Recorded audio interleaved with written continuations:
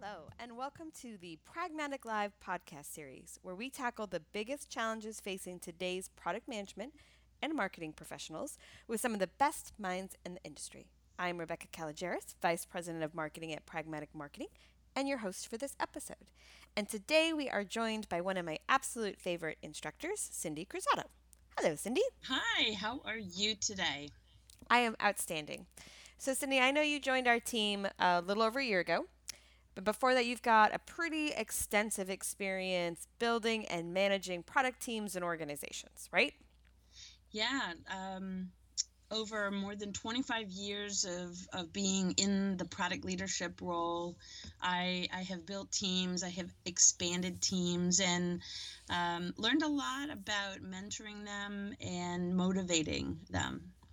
Excellent.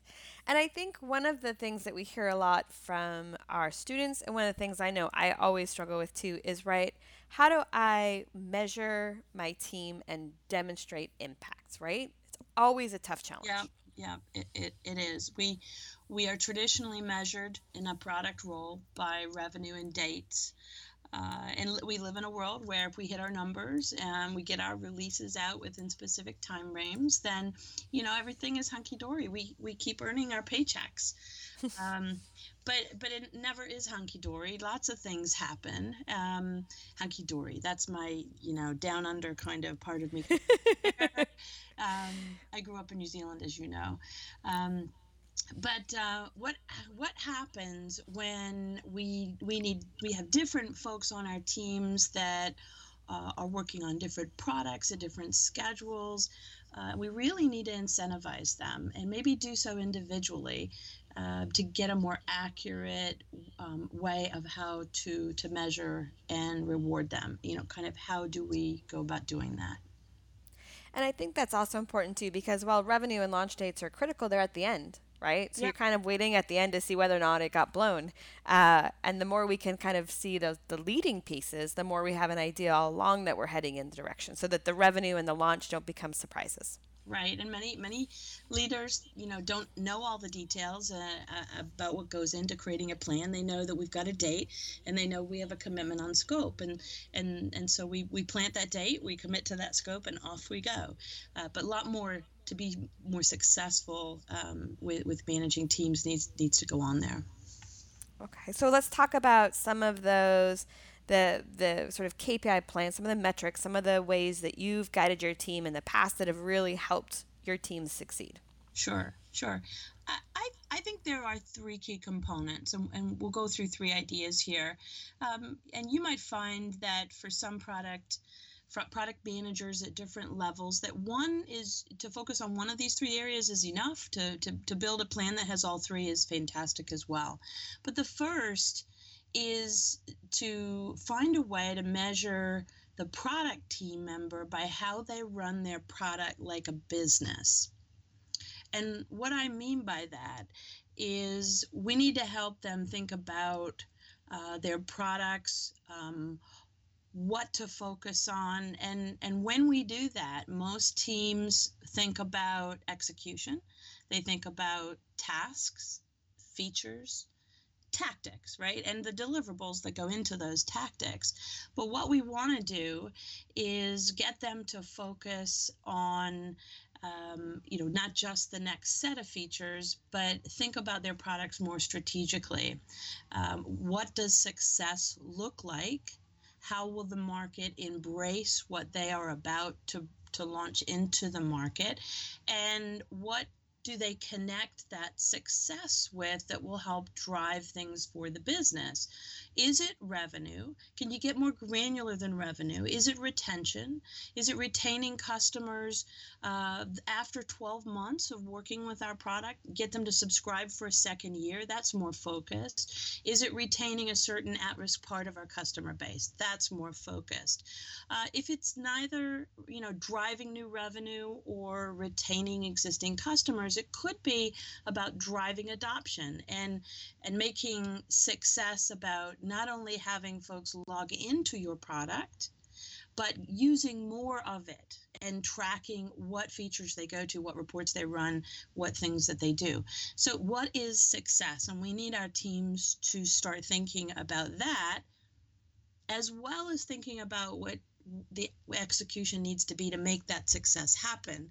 But unless we educate them and get them thinking about that bigger, more strategic picture and thinking about their product like a business, they will just think about the next features and go down through the list and check them off. That makes sense? It does make sense. And I think the metrics that are also granular give them something to really aim for, right? Something to really see them move the dial on it and feel responsible and accountable for that. That's right. That's right. And I had a product leader ask me, a question about incentivizing their team, and when this idea of getting them to think about their product like a business kind of became part of the discussion, he said, yeah, that's not just my job as the leader. I need to get each one of them thinking about success as well. In fact, it's funny because that's the way the whole organization views them. So, it's just a good reminder and the place I start that frankly gets not only the product managers, but the rest of the business excited. Awesome. All right. So the first one, how do you measure product teams by how they run their product by a business? What is the second component of a KPI plan? Well, we need to have product teams tie the marketing mix we call the 5 Ps at Pragmatic Marketing. And we need to tie this marketing mix to success. When we think about the 5 Ps, we know that, for a long time, we know that we've thought about the 4 Ps in marketing. We learned that in our marketing classes: product, price, place, promotion being those 4 Ps. But at Pragmatic Marketing, we advocate a 5th P, and that 5th P is problems. And this needs to get to the top of the list, because unless you begin with understanding the problem, there's really no reason to focus on the rest of those Ps, because when you understand the problem, your solution, your product is a solution to that problem. So we want our teams to think of this idea of success for their product and start thinking about what do they need to do in this marketing mix to achieve that success.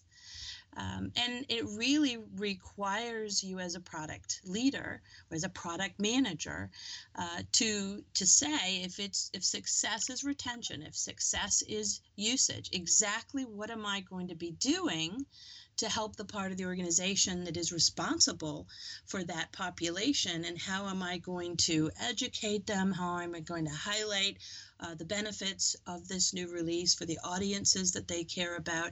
And you start to break down those tactical activities with success in mind. And that's going to start driving, a more successful plan. So do you then advocate putting metrics against each of the Ps, or each of the Ps at least that should be focused on? Is there like a product metrics and a price metrics and some problem metrics? So I do, if we can get there. When introducing this idea to a team, it can be a lot to swallow, can take them a little bit more time, especially if they're, for example, they're not used to setting price. They might feel like they need to learn some skills or spend more time with folks to think about that piece. So if you think about the product, the 5 Ps here, the product team are very ingrained in understanding the problems their products are solving. And they have partners within the organization around selling and marketing and even pricing their products. So depending on how much influence that they have, what you as a manager want to incentivize them to start not only thinking about, but adopting skills or collaborating more with different parts of the organization, you can maybe for 1 year focus on one part of the product mix and then increase it over the next few years. Oh, that's a super good point. Let's dig into that a little bit more right after this quick break.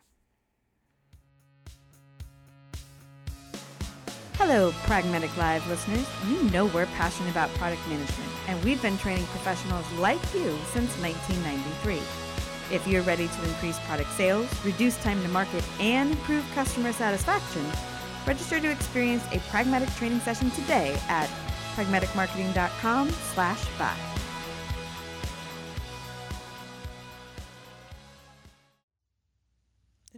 Interesting.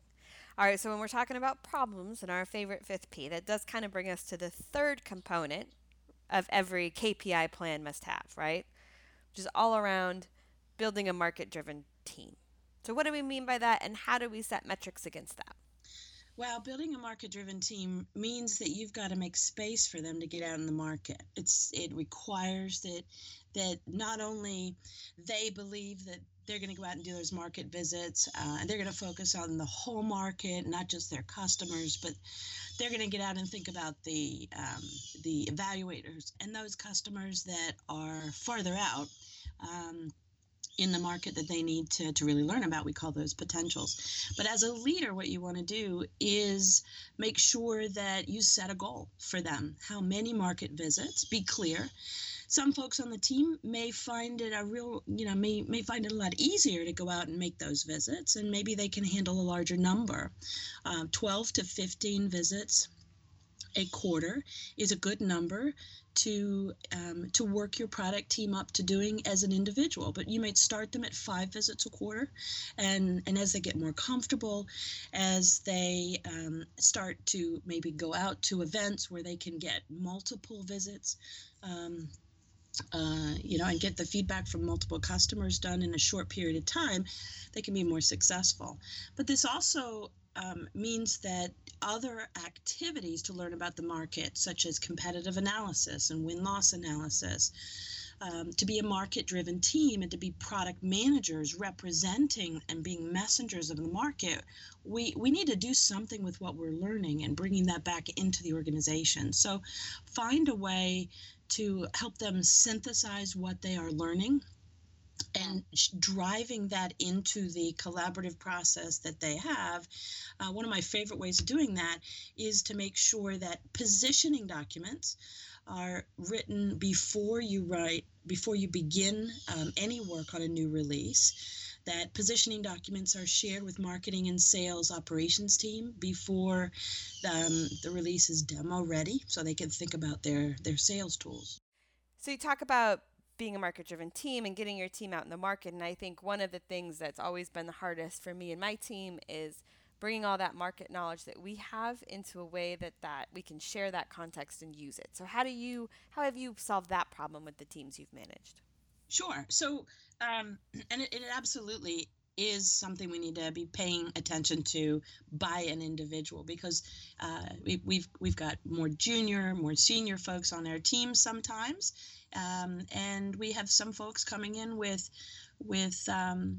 more time in product program management, and others fresh, maybe coming in as a domain expert in areas of our product. So as a result, we need to be crafting a incentive program for each product person that incentivize them not only to go out to the market and do those activities, that win-loss activities as well, and competitive analysis, but bring that information into the organization and start to synthesize it.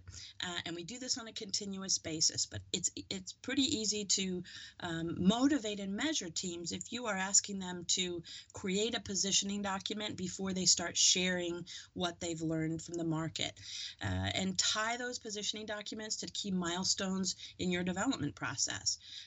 As you are looking at a new opportunity and deciding whether an investment case is required, have your product teams create a positioning document. Have them do so before sharing requirements with the technical team, making sure that the team understands what and why we're doing something and which persona we're focusing on solving problems for.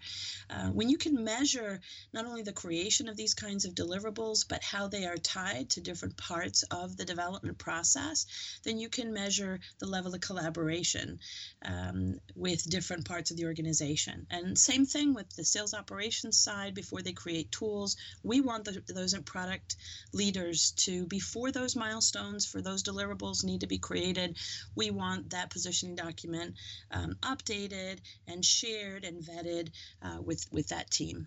Marketing campaigns, same kinds of things. So you might find that some product teams can do this on their own. Maybe they have multiple products and they're creating positioning documents for multiple products.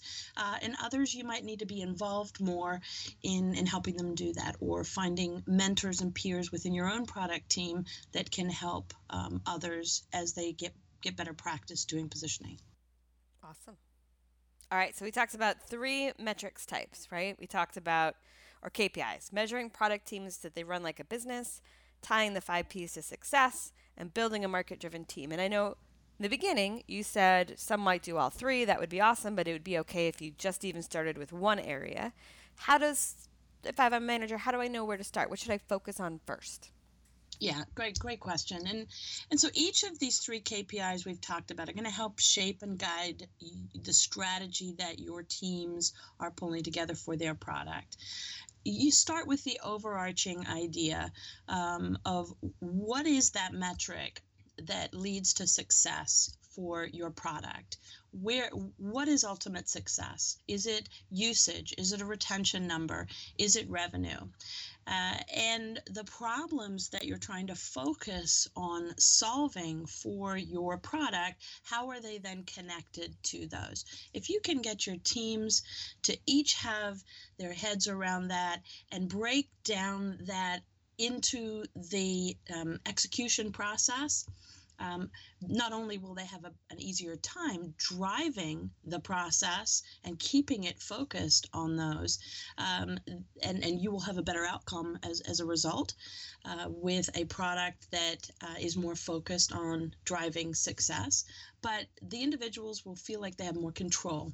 And what I always hear back from product teams as they start thinking about their products as a business, start thinking about success first and then features, they feel like they're the CEO of their product. They feel like they can answer not only the technical team's questions, but they can answer questions from the CEO, from the VP of marketing, from the head of sales, because they are thinking alike.